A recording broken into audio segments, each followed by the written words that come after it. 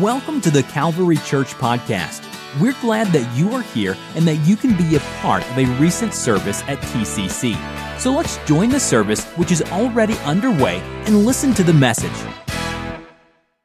On Thursday, July 24th, 2008, nearly 12 years ago, a young mom named Kelly, she was 31, her and her son, who at the time was 2 years old, they were from Hamilton, Ohio, they died 100 yards from my house.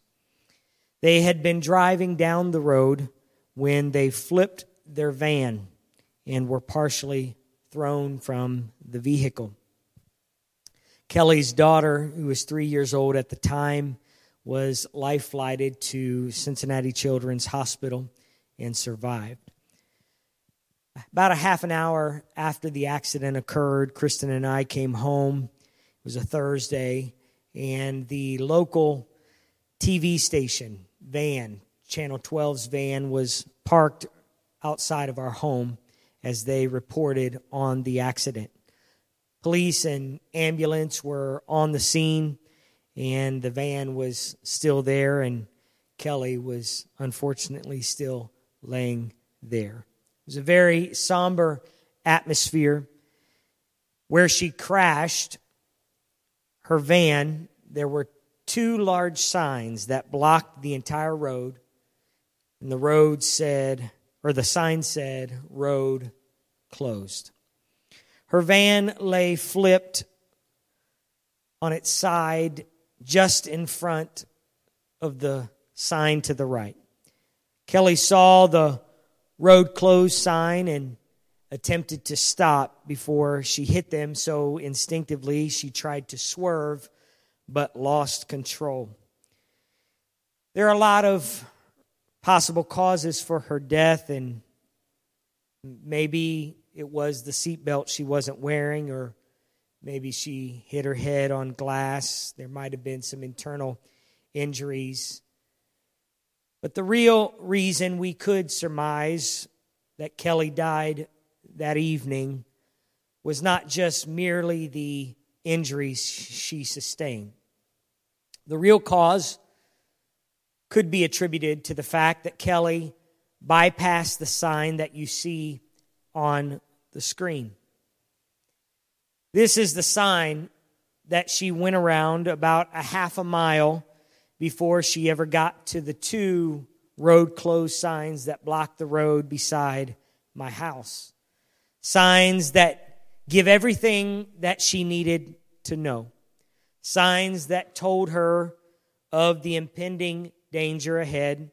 Signs that gave her an alternative route. Signs that were obvious.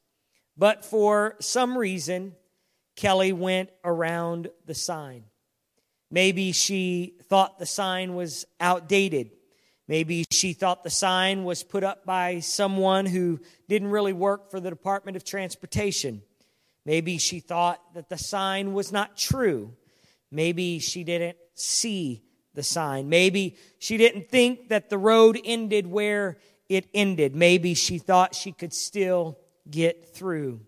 Maybe she was in a hurry and it was just too inconvenient to go around. Maybe the last time she came through, it was open, and surely things wouldn't change that quickly. But it illustrates for us how simple sometimes the difference between life and death is. It illustrates in a spiritual sense the importance of knowing truth, believing truth, and obeying truth. And I would like to submit tonight that it illustrates to us the road to salvation.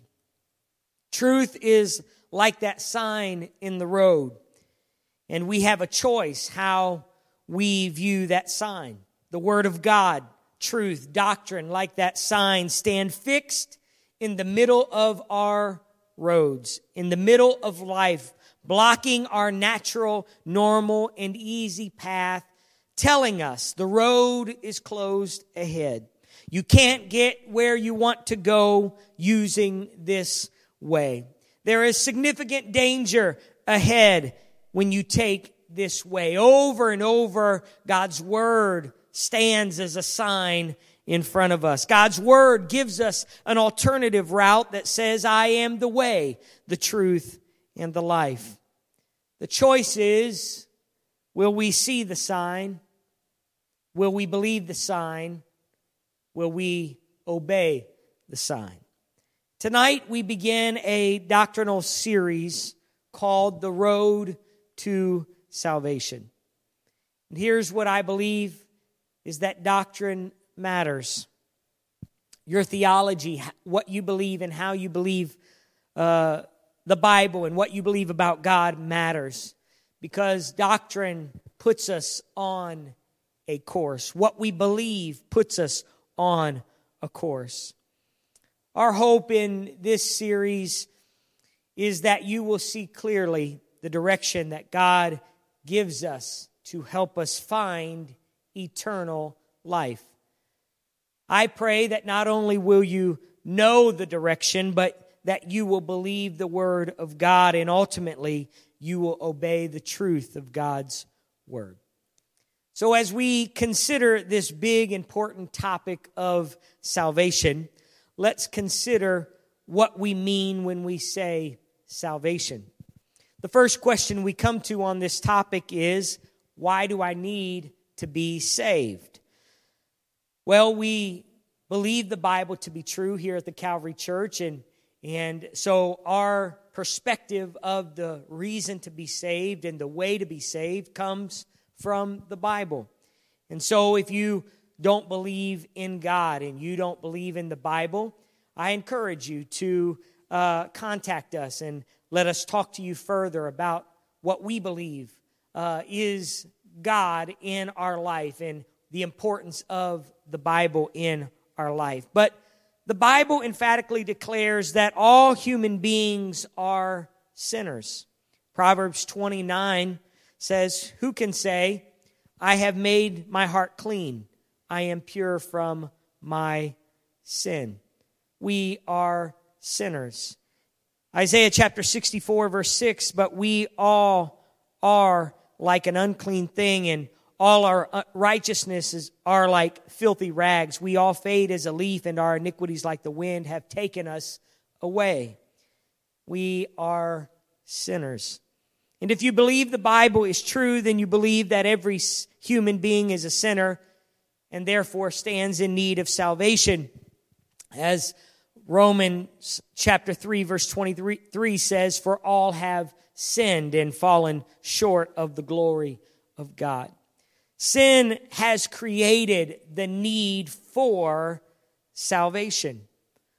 Sin has created the need for salvation. Romans 6:23, for the wages of sin is death. Sin has led us to a place of death, but the gift of God is eternal life in Christ Jesus our Lord. There is a road to death, and there is a road to life. Sin leads to death. Sin separates us from God. You don't have to do anything to be on the road to death, to sin, because we are born in sin and shapen in iniquity, the Scripture tells us. Sin, our life, leads to death. It's the curse that God gave to humanity because of Adam and Eve's sin in the garden, that death is a guarantee. Sin, therefore, separates us from God. It is the great divider.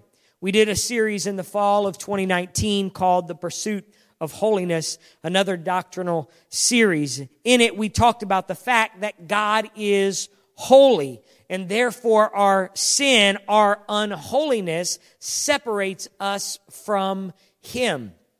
God is holy, and because Adam and Eve sinned, they had to be separated from God. However, Christianity proclaims, and the Word of God proclaims, the Bible proclaims that God has provided salvation through Jesus Christ. Romans chapter 3:24 says, being justified freely by His grace through the redemption that is in Christ Jesus, whom God set forth as a propitiation by His blood through faith to demonstrate His righteousness, because in His forbearance God had passed over the sins that were previously committed, to demonstrate at the present time His righteousness, that He might be just and the justifier of the one who has faith in Jesus. Salvation then is God's willingness to forgive us of those sins. God is willing to forgive us of our sins because of Jesus Christ. He is willing to reconcile us to Himself, to reunite us to Himself because of the work of Jesus Christ. Salvation in a general sense can refer to any deliverance or preservation or liberation that comes. In a theological sense, it means deliverance from the power and effects of sin. So when we say we want salvation and we reach for salvation and we are saved, it means that we are delivered from the power and effects of sin. And so the essence of salvation is receiving forgiveness of sins through faith in Christ. It's receiving forgiveness of sins. We are born in sin. We are by nature sinful. Therefore, the only way to be reconciled to God is to have our sins forgiven, our sins remitted, our sins washed away. An unholy person cannot approach a holy God. So how do we approach God? How do we become reconciled to God? Our sins must be forgiven. And so the forgiveness of sins comes to us through Jesus Christ and allows us to be reconciled to Him. It allows us to be in right standing, in right relationship to Him, to approach the throne of God. In the Old Testament, we read about animals and we read about the sacrifice of animals. And this was simply a picture for us to see the ultimate work of Christ. But animals were not sufficient to cover sins. And the reason is humanity was created in the image of God. The animals were not created in the image of God. Humanity was created in the image of God, and therefore humanity was required to reconcile man back to God. In order to provide a suitable substitute, God manifested Himself in flesh through the man Christ Jesus. Christ is the only sinless man who ever lived. And so He was the only one who did not deserve to die and therefore could be the perfect substitute for our sins. Therefore, His death became, and I'll use a theological term that Paul uses, the propitiation or the atonement. I heard somebody say the word atonement means to be at one with God, that reconciliation. It was through Christ, the perfect one, who died as a substitute for our sins. He atoned us and made it possible for us to be free of sin. Therefore, God pardoned our sins without violating His holiness or His justice. So it was a holy man who died for our sins. God manifest in the flesh. So, again, we're looking at Romans chapter 3. Let's look at it again. For all have sinned and fall short of the glory of God. How then are we justified? We are justified freely by His grace through the redemption that is in Christ Jesus, whom God set forth as a propitiation by His blood through faith to demonstrate his righteousness, because in his forbearance God has passed over the sins that were previously committed, to demonstrate at the present time his righteousness, that he might be just and the justifier of the one who has faith in Jesus. And so we realize it took an innocent man to make it possible for you and I to find forgiveness of sins. Therefore, John chapter 3:16 tells us, God so loved the world that he gave his only begotten Son, that whoever believes in him should not perish, but have everlasting life. That should have salvation, the ability to overcome the power and the effects of sin. And so there are three perspectives of salvation that I think are important to understand when we use the word salvation. And when we speak about salvation, we speak about it in three ways.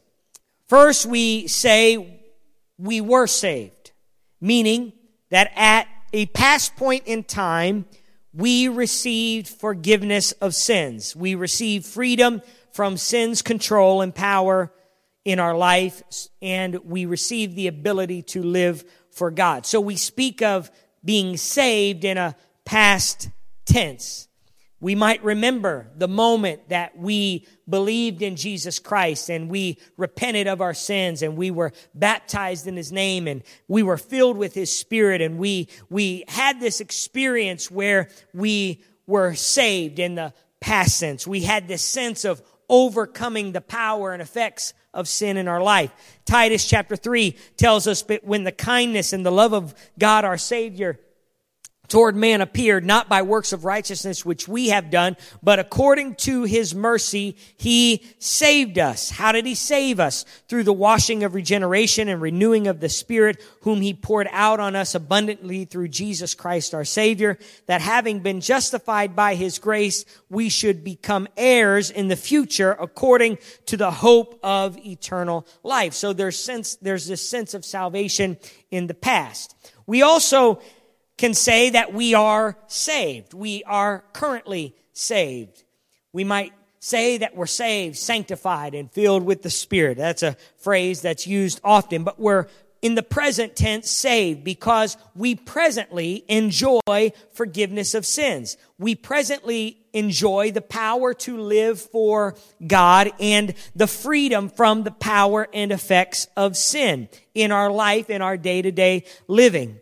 And so not only did his death purchase past salvation from sin, but his life provides a present victory from sin through his Spirit that dwells in us. And so it's imperative that we realize that we don't have just a moment of salvation in the past, but we are saved. We are living a saved life. And then we realize that salvation is something that will come in the future. We have not yet received our final and complete deliverance from all the curse of sin. We still live in a sinful and imperfect world.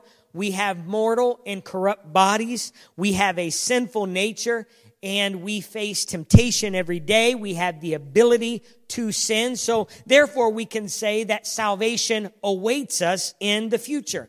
So in Romans chapter 13:11, it says, and do this, knowing the time that now is. It is high time to awake out of sleep. For now our salvation is nearer than when we first believed. So there's this sense of salvation in the future, that it's getting closer to us. The night is far spent, the day is at hand. Therefore, let us cast off the works of darkness. Let us put on the armor of light. Let us walk properly as in the day, not in revelry or drunkenness, nor in lewdness or lust, not in strife and envy, but put on the Lord Jesus Christ and make no provision for the flesh to fulfill its lust. In Philippians, Paul said, for our citizenship is in heaven. from which we also eagerly wait for the Savior, the Lord Jesus Christ, who will transform our lowly body that it may be conformed to His glorious body, according to the working by which He is able even to subdue all things to Himself. So we realize that we have a future, a salvation that is waiting for us, and an amazing message by Pastor Kristen on Sunday calling us to be prepared for that day, to make ready that day of salvation. And so then, how then are we partakers of this great salvation? If there is this salvation that we can, in fact, enjoy both in this life and in the life to come, how then are we able to be partakers of it? First, we must know who Jesus is. Not only know who He is, but we must believe that Jesus Christ is the only way we can experience salvation in this life and in the life to come. Let me maybe state something that for most of you is elementary, but it's so vital. We cannot be saved apart from Jesus Christ. John chapter 14:6 says, Jesus said to him, I am the way, the truth, and the life. No one comes to the Father except through me. We are not going to find salvation apart from Jesus Christ. He said, I am the way, I am the road, I am the truth, I am the life, I am eternal life. No one experiences and reconciles with God apart from Jesus Christ. Jesus would say, therefore I said to you that you will die in your sins. For if you do not believe that I am He, you will die in your sins. As much as we think that we can do things on our own, we must realize that we will not receive eternal life without believing in Jesus Christ. I know it's very simple, but we have to realize that eternal life only comes through Jesus Christ. We cannot do enough good things in this life to deserve what Jesus Christ is offering us. I've had many conversations with people as they come to a point of decision in their life and believing in Jesus Christ, repenting and being baptized and being filled with His Spirit and those kind of things. And I've heard many times people say, I don't want to be baptized until I get my life together. Well, if we have to get our life together to receive the grace of God in our life, then God's Word is invalid. It means nothing. We don't deserve what God is offering. Therefore, we aren't trying to fix everything in order to deserve what Christ is giving us.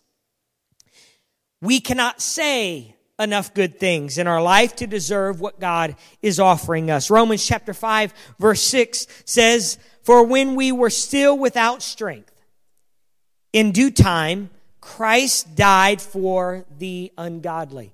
When we were without strength, in due time, Christ died for the ungodly. Meaning, you had nothing to offer God. You had no strength to bring to God. Yet in that weak, lowly, and lifeless, and empty state, God said, I'm going to bring salvation. And Christ died for the ungodly, the unholy, those who didn't deserve it. And so Paul continues, for scarcely for a righteous man will one die, yet perhaps for a good man someone would even dare die. But God demonstrates His own love towards us in that while we were yet sinners, when we were still sinners, Christ died for us. That's an amazing thought, that we are partakers of salvation only because of Jesus Christ. He paid the ultimate price for you and I to be saved. Therefore, what He offers us cannot be earned. Through Scripture, salvation is called a gift. It's grace. It's God's unmerited, undeserved, unwarranted, and unearned favor. God gives us something we did not deserve. God's grace is offered to us without anything in return. He did it for us, and it's a gift. Ephesians chapter 2, verse 4, but God, who is rich in mercy, because of his great love with which he loved us, even when we were dead in trespasses, made us alive together with Christ. By grace you have been saved, and raised us up together and made us sit together in heavenly places in Christ Jesus, that in the ages to come he might show the exceeding riches of his grace in his kindness towards us in Christ Jesus. For by grace you have been saved through faith, and that not of yourself. It is the gift of God, not of works, lest anyone should boast. For we are his workmanship, created in Christ Jesus for good works, which God prepared beforehand that we should walk in them. For by grace you have been saved through faith, and that not of yourselves. It is the gift of God. Grace is God's gift to us. So how can we be partakers of this grace? How can we receive this gift of salvation? God's grace, the Scripture says, that we are saved. For by grace you have been saved through faith. God's grace is received through faith. Salvation comes into our lives through faith. And I want to conclude tonight with some thoughts about faith. Faith is not just the knowledge of Jesus Christ. Faith begins with that knowledge of Jesus Christ. It begins with this idea that he is who he says that he is, that you have to believe that he is the Messiah, that he is the Christ, that he is the one who died for your sins. You have to believe that. It's a sense of knowledge. But faith is more than that. Faith is really a belief in Jesus Christ. It's more than knowing the facts about Jesus Christ, but it's believing that he is who he said that he is. I would argue, and you probably have your own examples in life, but we know there's a difference between knowing something and believing something. You can know something and not believe, but you cannot believe without knowing. How then, the Scripture says in Romans 10, how then shall they call on him in whom they have not believed? And how shall they believe in him of whom they have not heard? And how shall they hear without a preacher? And how shall they preach unless they are sent? As it is written, how beautiful are the feet of those who preach the gospel of peace, who bring glad tidings of good things. But they have not all obeyed the gospel. For Isaiah says, Lord, who has believed our report? So then, faith comes by hearing, and hearing by the word of God. And so we have this sense of hearing something, but also believing something, putting our trust into it. I come back to my original statement that says what we believe matters. I didn't say what we know matters, what we believe matters. Like the lady who saw the sign, her knowledge of it was different than her belief in it. It was not the same. When she came up to the sign, she knew the sign was there. She knew what it said. But belief is different than knowledge. If she had believed the sign, she would not have went around the sign. And faith is measured by belief and not knowledge. Faith is measured by belief and not knowledge. And I would argue one step further that belief is measured by obedience. You ever been in a situation where you've heard alarms going off? Maybe you've been in a hotel or you've been in a building and the alarm goes off and there's this sense of that's probably not real. I was in a hotel last year and the alarm went off, and it was during a youth convention in Missouri. And I've been to enough youth conventions to know that the alarms go off. And so there was that sense in me that this probably wasn't the real deal. And sure enough, it wasn't. And my belief and my sense of knowing the alarm went off was stopped by my belief of my past experience.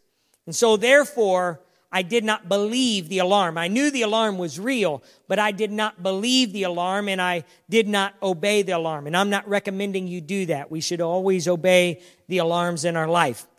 But my horrible illustration tells us we've all probably been in some circumstances where we've heard something, or we've been in an environment where something told us something, but we didn't believe it. And how do I know if I really believe God's word? I would argue that it's not because you know the facts of God's word. And it's not just because you've memorized God's word. But it's because you have somehow made some decisions in your life because of the word of God. We know we believe something when it impacts our life. Faith is powerful because faith, real faith, causes action. Real faith causes action. I cannot say that I believe something if it doesn't cause me to do something. If I say I believe something and yet I act like it didn't really say what it said or call me to do what it does, then I can't really say that I have faith in it. I have faith in chairs every time I sit on them. I don't have to just speak to the chair and say, "Chair, I have faith in you." The reason you know that I have faith in the chair is because I actually sit in the chair. In James chapter 2:14, James tells us, "What does it profit, my brethren, if someone says he has faith but does not have works? Can faith save him? If a brother or sister is naked and destitute of daily food, and one of you says to them, 'Depart in peace, be warmed and be filled,' but you do not give them the things which are needed for the body, what does it profit? Thus also faith by itself, if it does not have works, is dead. But someone will say, 'You have faith, and I have works. Show me your faith without your works, and I will show you my faith by my works. You believe that there is one God, you do well, even the demons believe and tremble. But do you want to know, O foolish man, that faith without works is dead? Was not Abraham, our father, justified by works when he offered Isaac his son on the altar? Do you see that faith was working together with his works, and by works faith was made perfect? The scripture was fulfilled which says Abraham believed God, and it was accounted to him for righteousness, and he was called the friend of God. You see then that a man is justified by works and not by faith only. Likewise, was not Rahab the harlot also justified by works when she received the messengers and sent them out another way? For as the body without the spirit is dead, so faith without works is dead also. So therefore we could say that faith and obedience are of the same coin. They're just different sides of it. They can't be separated. Faith equals obedience. Think about people of faith in Scripture. We talked about Abraham and Rahab. You think about any great character in Scripture, you will realize that their faith was known by their response to the Word of God. And here is the challenge that we face. Faith sometimes and works seem to be the same thing. They're not the same thing. Or faith, I should say, or works and this sense of obedience, I should say, not faith and works, but works and obedience are not synonymous. In the sense that when Paul uses the word works in Galatians, he's not talking about just doing and obeying God's word. He's talking about the law. And so therefore we realize that James is writing here about our obedience and not just this sense of doing something to gain God's favor. And so people sometimes confuse obedience with works and might say, well, if I'm saved because of repentance or if I'm saved because of baptism, then aren't I just doing a work? And the argument I would say is that I am not being baptized to make God like me. I'm being baptized because I'm in obedience to God's word. I'm demonstrating my faith in Jesus Christ. I'm demonstrating what Christ has already done. I'm saying I believe it, and therefore I'm going to obey his word. And so I accept what Christ has done for me by obedience. And obedience is my expression of faith. Therefore, when we consider our lives and our faith in Jesus Christ, it must be more than just some mental assent or an articulation of knowledge of facts that, hey, I believe in Jesus Christ. I would say that real faith, when we really believe in Jesus Christ, it moves us. It moves us to action. It changes how we live. It changes how we act. It changes what we do. So the question comes back to, does what you say you believe impact how you live? Does what you say you believe impact how you live? Hebrews chapter 11, verse 6. But without faith, it is impossible to please him. For he who comes to God must believe what? That he is, and that he is a rewarder of those who diligently seek him. Seeking him is not a work of man. Seeking him is obedience and acceptance of what he did on the cross. Obedience is the flip side of the coin of faith. It is fused with faith. So how are we partakers of this salvation? As we consider this road to salvation, we realize that the road is available because of Jesus Christ. And the road is paved with God's grace, leading us to eternal life. And we move on this road of salvation in the vehicle of faith. And obedience steers the vehicle on the road. That road that was paved with the blood of Jesus Christ. And so when asked the question of what should we do, after they heard about the death, the burial, and the resurrection of Jesus Christ, Peter simply said, repent, and let every one of you be baptized in the name of the Lord Jesus Christ for the remission or forgiveness of sins. That doing away with those sins that caused you to be distant from God. And you shall receive the gift of the Holy Spirit. For this promise is to you, to your children, and to all who are far off, even as many as the Lord our God shall call. And so, when I think about that young mother at the beginning of our lesson, I'm faced with that question. Will I see the sign? Will I see the truth of God's word? But not only will I see it, will I believe it? Will I really have faith in what it's saying and what it's telling me? And ultimately, the choice is ours. Am I going to obey the word of God? Do I go around the sign and say, well, maybe he meant something else, maybe there's another way. Maybe I can just bypass what he wants. Or do I simply, in faith, obey his word? And so our app time tonight, I've got a simple question for you, and you're going to have to think back to maybe your childhood, but how old were you when you first had an awareness or thought of God? How old were you when you first had an awareness or thought of God? Tell somebody about one of the first times you can remember where you were aware of God or thought of God. I'll give you a couple minutes to text somebody how old you were, what that experience was like, what you remember of it. It could be for some of you in your teenage years, could be for some of you even in your adult years. But tell of a time when you first became aware of God. I'll give you a couple minutes.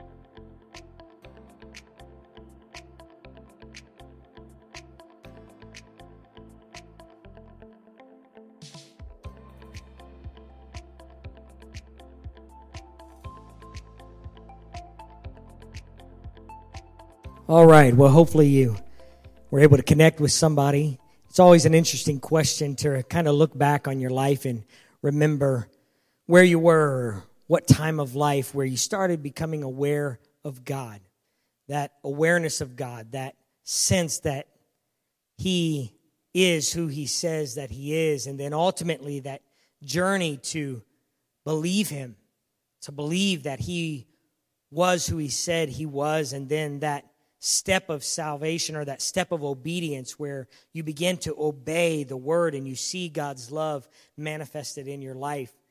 And so I pray that as we continue to look at this road to salvation, that salvation would not just be something that is in the past, that I got salvation and it has no bearing on my life today.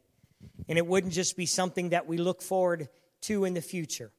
But salvation is something that is very relevant to our lives every day. And so I pray that we would know the Word of God, we would believe the Word of God, we would obey the Word of God, and see the salvation of God in our life. I want to pray for you in closing. Lord, we thank you, God, for your Word tonight. I thank you, God, for just that understanding of who you are, understanding how far you came to love us and care for us and reach for us and reconcile us. Lord, thank you for your mercy and your grace and your love for us that goes beyond any boundary, anything that we could put up, anything that would keep us from you. Lord, your love keeps reaching. It never stops. And Lord, thank you for the salvation that so many have received, that initial experience where their sins were washed away and they entered into a covenant of forgiveness with you. And thank you, God, for the hope of salvation, the hope of eternal life. God, that even though we may face difficulty in this life, we know that there is a better life to come. And Lord, help us. Give us the grace for the days ahead. God, that we would live this life in a way that brings glory and honor to you, and that we would live in a way that overcomes the effects and power of sin in our life today. Thank you, God, for your word.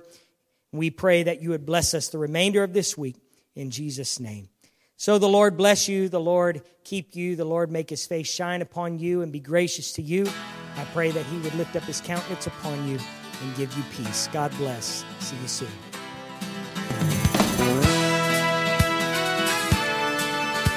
This podcast was brought to you by the Calvary Church in Cincinnati, Ohio.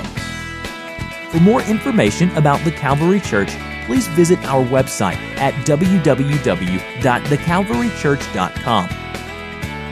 consider joining us for a service where you will find friendly people, high-energy music, and life-transforming preaching and teaching from a biblical worldview. You can find our podcast on iTunes, Google Play, or on our website at www.thecalvarychurch.com. Until next time, thanks for listening.